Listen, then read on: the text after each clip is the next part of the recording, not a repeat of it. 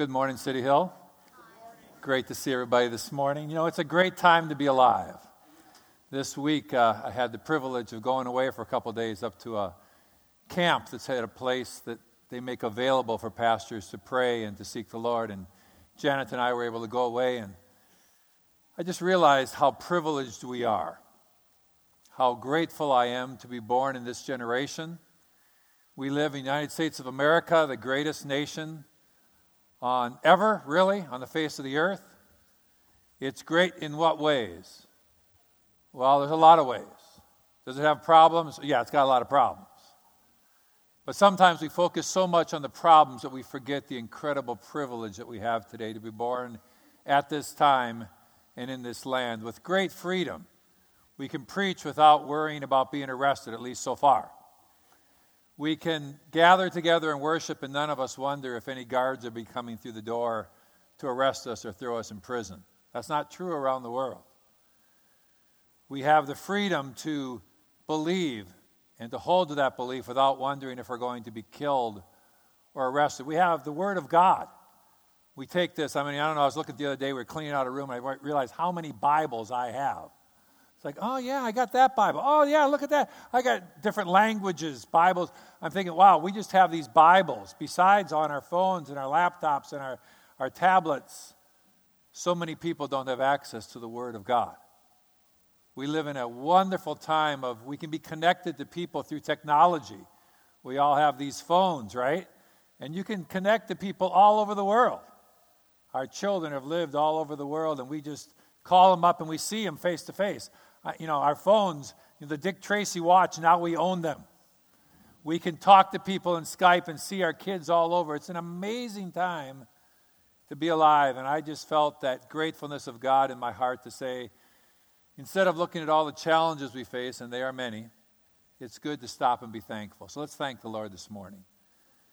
Jesus, I am thankful for your goodness. I am thankful for the ability to preach the Word of God with boldness and without fear. God, I'm thankful for this church. I'm thankful for the brotherhood and that, God, you have revealed yourself to us. We don't deserve it, God, but you've been so kind and so good to us. Father, in the midst of all the challenges we carry, God, may our hearts be filled with gratitude for your goodness to us. In Jesus' name, amen. Amen. The story of the Bible has always been the story of God's relationship with man.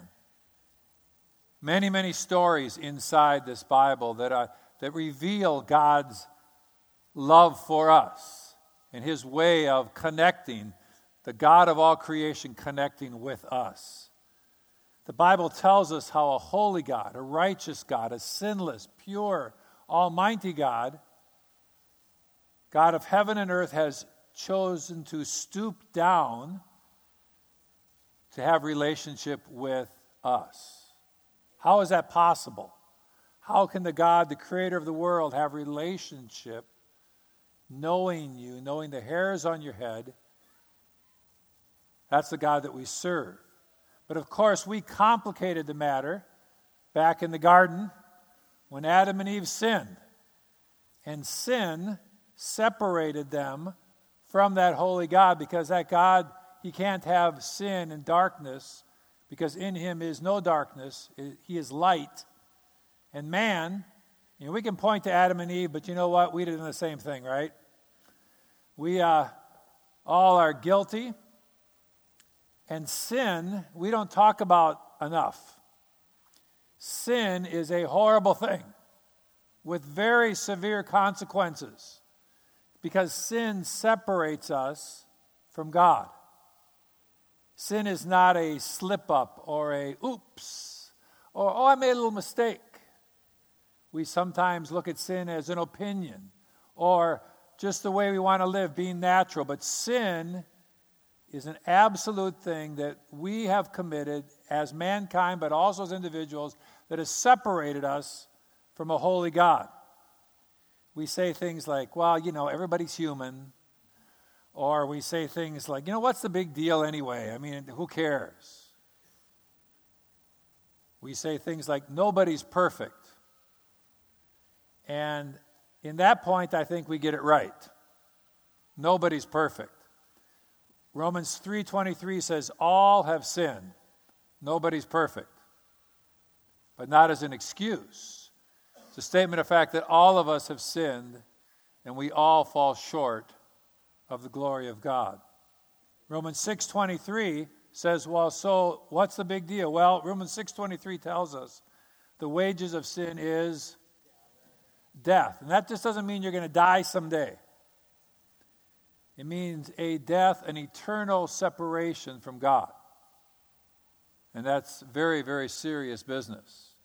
I'm watching my sweet mother as she's in her last season of life. She told me yesterday, I think I'm going to die today. And I said, you've said that to me for many days, for many weeks. And Mama, we're just going to enjoy every day. She said, but I'm ready. I am ready. And you know what? She's ready. And when that day comes, when we lose sweet Norma Norell to this earth, there'll be tears. We'll miss her. But knowing her readiness with God, knowing that her eternity is set with Jesus, there'll be rejoicing. There'll be joy going. She gets her reward. She's not moving towards eternal death, but she's moving towards eternal life with her Savior and with the people that have gone on before. And so there'll be joy in the midst of that. Sin, unrepented sin, sin that we've not been saved of, the results are death. And so as a result of our sin as mankind, God had to figure out, how do I relate to sinful us? How do I relate to mankind who is sinful? So the Old Testament, God laid out an incredible system how he related to his people who were sinful. Leviticus 17:11 says, for the life of a creature is in the blood, and I've given the animal to you to make an atonement or to make forgiveness for your souls upon the altar, since it's the life blood that makes atonement. And in Hebrews, jumping ahead to the New Testament, the Bible lets us know that without the shedding of blood, there is no remission, there's no forgiveness of sin. So when there is sin, there is a need for the shedding of blood for forgiveness to take place. That's in the Old Testament. They would bring animals. On a regular basis, the children of Israel would come to the tabernacle, which at first was a mobile tent. And I was reading about this tent, and I thought, wow, there are about 2 million Jews traveling through the desert. And traveling through a desert is tough if you're a group of 6. I've had some privileges of traveling North Africa in Muslim caravans. And man, I tell you, you have water, and you have provisions, and you have vehicles, and you're moving through a desert, and it's an inhospitable place. There were 2 million of them. And they would move, and it said the cloud by day and the cloud of fire by night would move as it would, as God would move it. Sometimes they'd be in a place for weeks, sometimes for a day. Just can't imagine. They're going, oh, it moved again. We got to pack it up. And 2 million people would follow the cloud of God. And so they built a tabernacle, which was a place of worship, in the center of their camp, surrounded by the 12 tribes. And in that tabernacle, they would have their sacrifices to restore their relationship with God. Then that became the temple, the massive, beautiful, ornate temple of God in Jerusalem. And in these places, they would bring an animal, oftentimes a lamb, a spotless, pure, and perfect lamb, and that lamb would be sacrificed in their place. I thought, man, that must have been a harsh face of reality. You know, while I sinned, sure, I did something wrong. And then you take this beautiful, lovely lamb and you bring it to the altar And they kill that lamb, and there's blood, and there's sound, and there's the horror, really, of saying, because of my sin, this animal died in my place. That must have made sin very tangible and very stark and harsh to the people, as it should be. And all of these sacrifices were done by the priests. The priests would be at the temple. People would come in. There must have been a long line, and they would come in bringing their animals. So try to imagine the marketplace. They're bringing the animals to be sacrificed, to be killed as atonement for their sins. And these priests would stand in the gap between us and God. The people didn't just go in their backyard and sacrifice the animal. They'd bring it to the priests who were intermediaries. They would stand in the gap.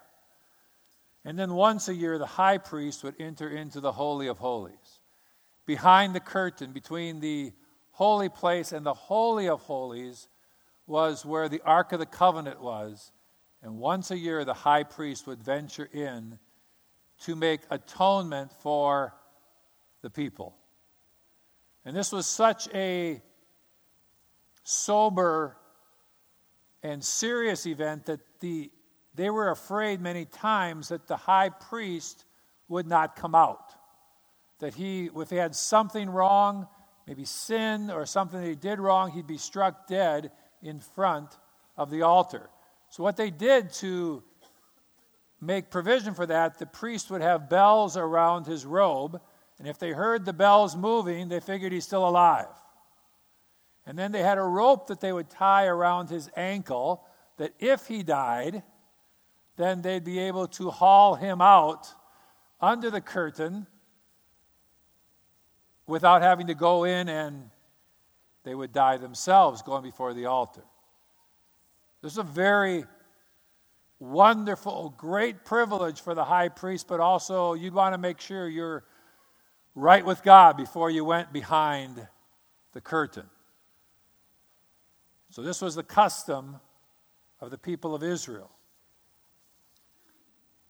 And this system of sacrificing animals for the forgiveness of our sins changed with the death and sacrifice of Jesus Christ. And with that, we all could say, amen. It changed because Christ became, you talk about John saying, behold the Lamb of God. That wasn't just a title. Behold the Lamb of God, which takes away the sins of the world. This was not just another animal. This was God in flesh, the perfect sacrifice for our sins. And Christ was slain for us when he went to the cross. That became the sacrifice. And so that how can we be freed from sin? How can we be cleansed? We trust in Christ. We trust in his sacrifice, that he paid the price so that you and I don't have to die for our sins. I was reading through Isaiah 500 years or more before the birth of Christ. And just the beauty of what he wrote, speaking prophetically, looking towards Calvary.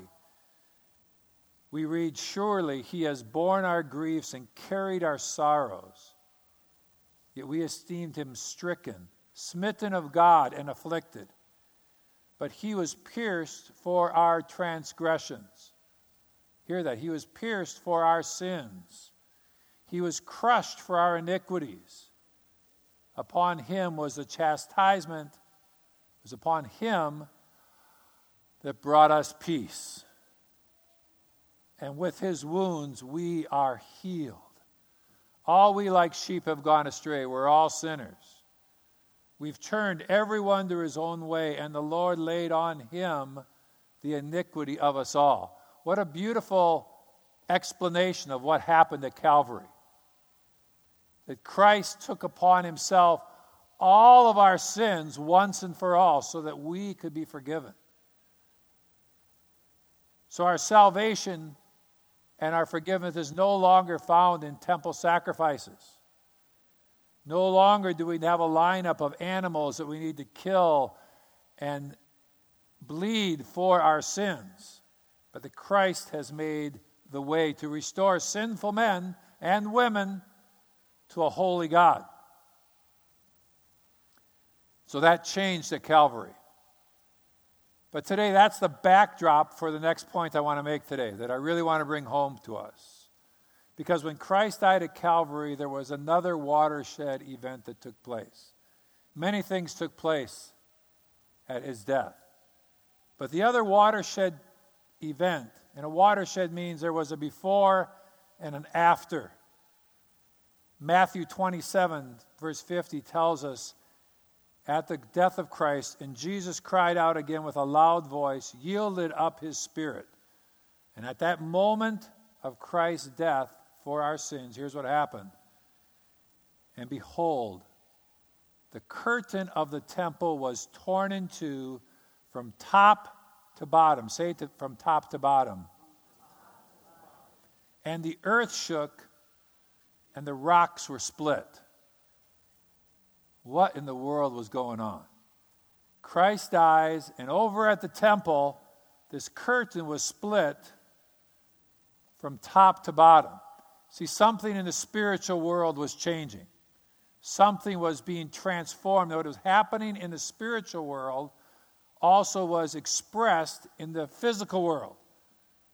There was an earthquake, and rocks were broken. We don't know how big of rocks, we don't know what happened, but the earth shook. Something major had taken place. And the curtain of the temple was ripped from top to bottom.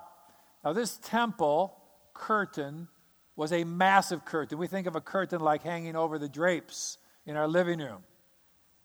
Not like that.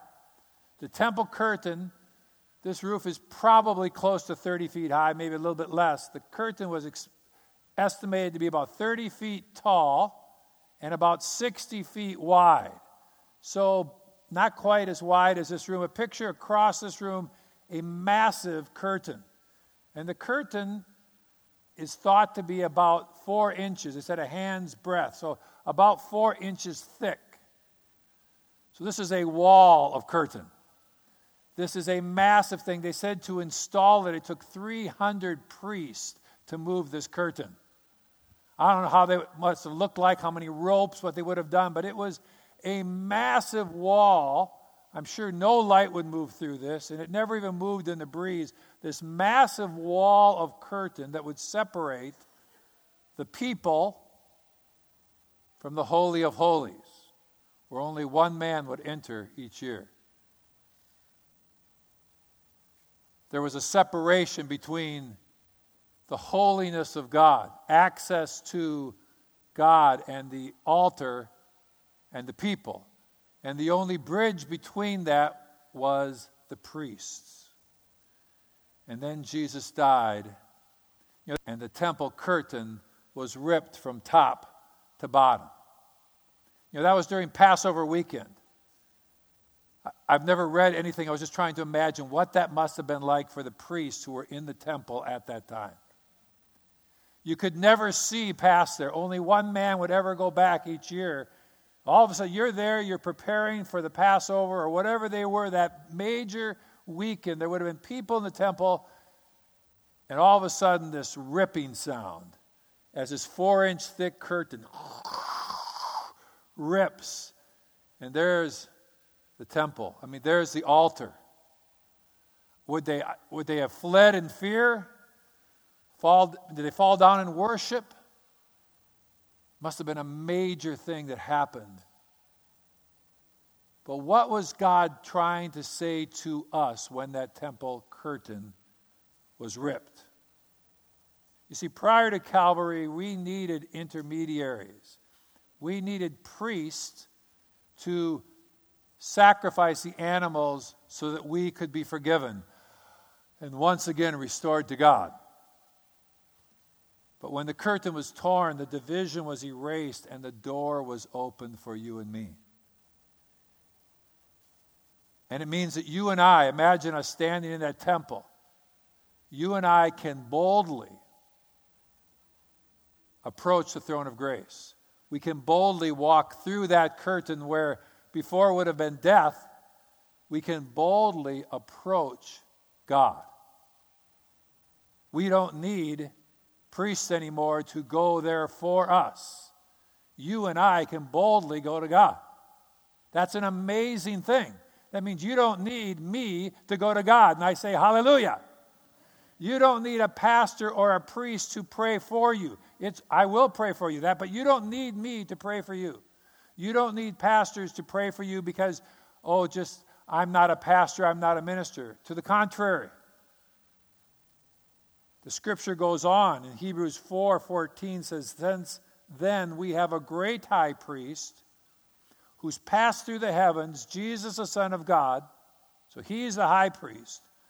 "Let us hold fast to our confession of faith. For we do not have a high priest who's unable to sympathize with our weakness, but one who in every respect has been tempted as we are, yet without sin." I just want to pause for a moment on that. I love that scripture. When I pray in Jesus' name, I don't have a Savior who's going, "Can't believe you struggle with that. Can't believe you." He understands our weakness. He understands our struggle emotionally. He understands our temptations. It says, in every respect has been tempted as we are. If you let that play out, there's a lot of temptations in the world, and Jesus experienced those temptations without sin. So here, the temptation itself is not sin. And Jesus gives us the hope that we can conquer these temptations, that we can walk in righteousness even in a world full of sinful distractions. Jesus walked ahead of us and paved the way for us. And he says, "Let us then with confidence draw near the throne of grace, that we may receive mercy and find grace to help in time of need." We can go through the curtain and approach God directly with confidence. And even better than all that we have access. We have access to the throne of God. Is that God has made you and I to be priests. Now, I'll change that word to say ministers. I don't believe in a Christianity of spectator Christianity. I don't believe our Christianity is to come to church and watch the staff and those people do their religious thing and then go home. Christ calls each one of us to be ministers of the gospel. I want to say that again. That's your take home today. You are a minister of the gospel of Jesus Christ. I'm speaking to you, believing that you love and serve the Lord Jesus Christ. You are a minister. Tell somebody beside you. Say, "You're a minister." You're a minister. What if you let that drop in? What if you said, "Wow, the Bible says it. I'm going to act that way. I'm a minister of the gospel of Jesus Christ." Not that you have to work at a church, but you are a minister of the gospel of Jesus Christ. So when you go to work, you're a minister of the gospel there at work. When you go to your school, you're a minister of the gospel of Jesus Christ in that school. When you're at home with your family, you're a minister of the gospel of Jesus Christ. I think we'd act and live differently if we understand who we are in Christ. 1 Peter 2:4-5 says, "You come to him," to Jesus, "a living stone, who's a living stone rejected by men, but in the sight of God chosen and precious. And you yourself, like living stones, are being built up as a spiritual house. You're being built into a temple to be a holy priesthood, to offer spiritual sacrifices acceptable to God through Jesus Christ." So here's the image, the reality, not simply an image, but a reality that the Bible is speaking to us. It says, you are priests, you are ministers, and we are the temple. Now, when I grew up, there was a little chorus we used to sing. Some of you will remember this chorus. And I'm not going to sing it this morning, but it says, the words are, we are being built into a temple, fit for God's own dwelling place, to the house of God, which is the church. So we are being built into a temple. So here's the reality. We are ministers of the gospel of Jesus Christ, and we are the temple where God dwells. God dwells among us, not this building. God dwells among our community as we act as ministers of the gospel.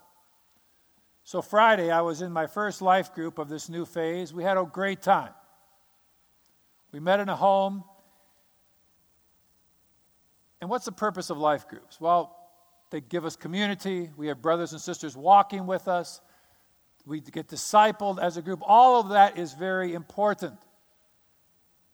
Be worthwhile if that's all that we got from our community. But it's more to it than that. It's that we together is where God dwells. That God dwells among his people, especially when we're walking in unity.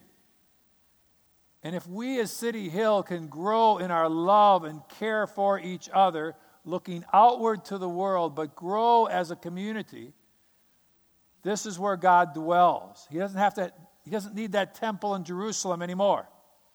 There's been talk someday about rebuilding the temple. Cool. I'd like to take a tour of it sometime. But I don't think God needs a building to come dwell among mankind. He wants to be among us as the temple of God as we live in community. I'll read that again. You come to Jesus, a living stone rejected by men, but in the sight of God chosen and precious. You yourself, like living stones, each one of us are a living stone being built into a spiritual house or a spiritual temple. So God wants to take you. Each one of us are one of those stones. Now, the cornerstone is Jesus Christ. He's the one that sets the most important foundation of this temple, this spiritual temple. But each of us come and we each provide part of what it makes for that temple.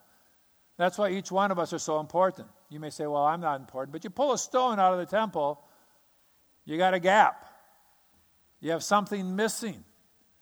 And God wants to build us into his spiritual temple. So here we are. It's a new day with the salvation we have through Christ. The redemption of our souls comes through his blood shed for us so that we don't have to die. That is big news. And then the temple which has been destroyed, praise the Lord, we don't need it anymore because we become the temple. And each one of us has a job to do. Each one of us are important in that spiritual temple. I would love it if on your way to church or on your way to life group, if in your heart you were saying, God, what do you have me give today? God, who can I minister to today? God, who do you want me to encourage today? Lord, do you have a word that you want me to speak to somebody today?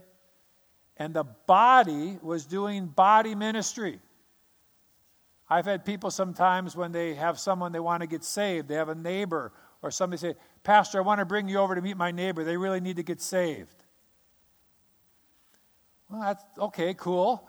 But I really want to say, you go do it. If you need a little help, let's meet. Let's talk about how to pray with somebody. But you don't need me to go meet your neighbor to lead them to Christ. Actually, there's people here that are better than me at that. But don't go get them either. You go do it. Because you are a minister. You're a minister of the gospel of Christ. And when we get that, then the body begins to function as the body is supposed to function. And we build each other up, and we're caring for each other. And that's, folks, why I am such a strong believer in our life groups. They're really very simple, but they give us the opportunity to be prayed for, to care about each other in a very personal way. And the gospel of Christ is not large meetings, although they have their place. But they are, as the body of Christ, each person fulfills its role. You have the scripture that is in Corinthians. He says, "What then shall we say, brothers and sisters?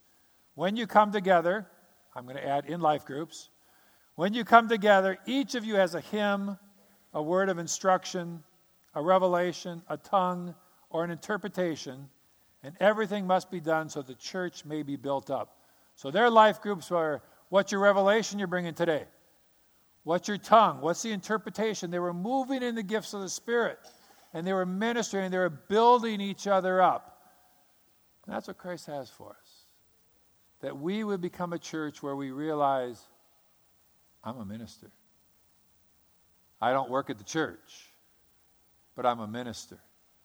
And I'm a part of this building, this spiritual building called the temple of God. And as we love each other, work together, care for each other, spend times in each other's homes, minister side by side, we grow. And God is glorified. You know, I love the fact that our life groups minister together. One of the things we're asking the groups to do is to find a ministry outlet for your group. It could be one of the ones that we have here at church, which are great. It could be something separate you do. But as you minister together, you bond together. If I may, my good buddy, Bill Baker, one of the ways we formed a friendship back in high school is we went up to Birch Haven. And we were cutting down trees together and playing pranks together and having fun up at that camp our church used to own. And as we ministered together, as we worked together, God gave us a friendship. And that's lasted these 20 years, right? Yeah, rounded up, down a couple decades. Friendships are formed, relationships are formed as we are ministers together of the gospel.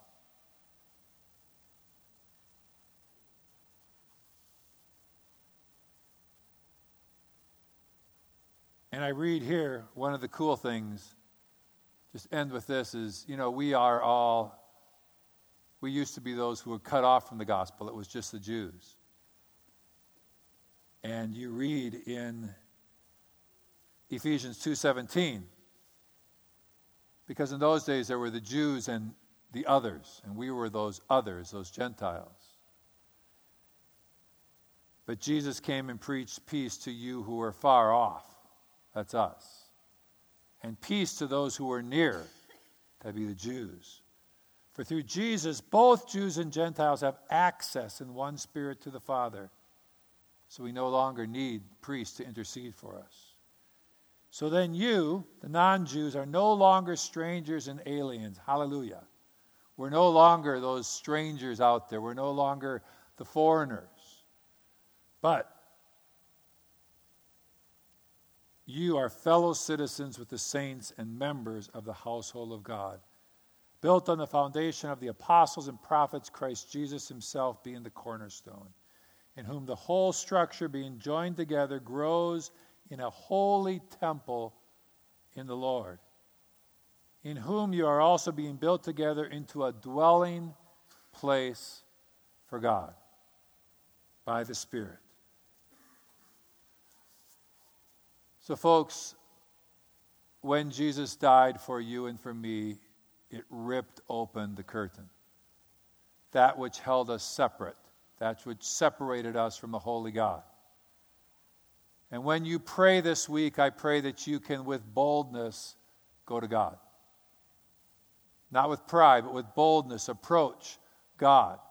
Because the curtain has been opened for you as his son, as his daughter. And I also pray this week that you would let drop into your heart the truth that as followers of Jesus Christ, He's called you to be a minister of the gospel. Let that dwell in your heart. You are a minister of the gospel. Wherever you go, you are a minister of the gospel.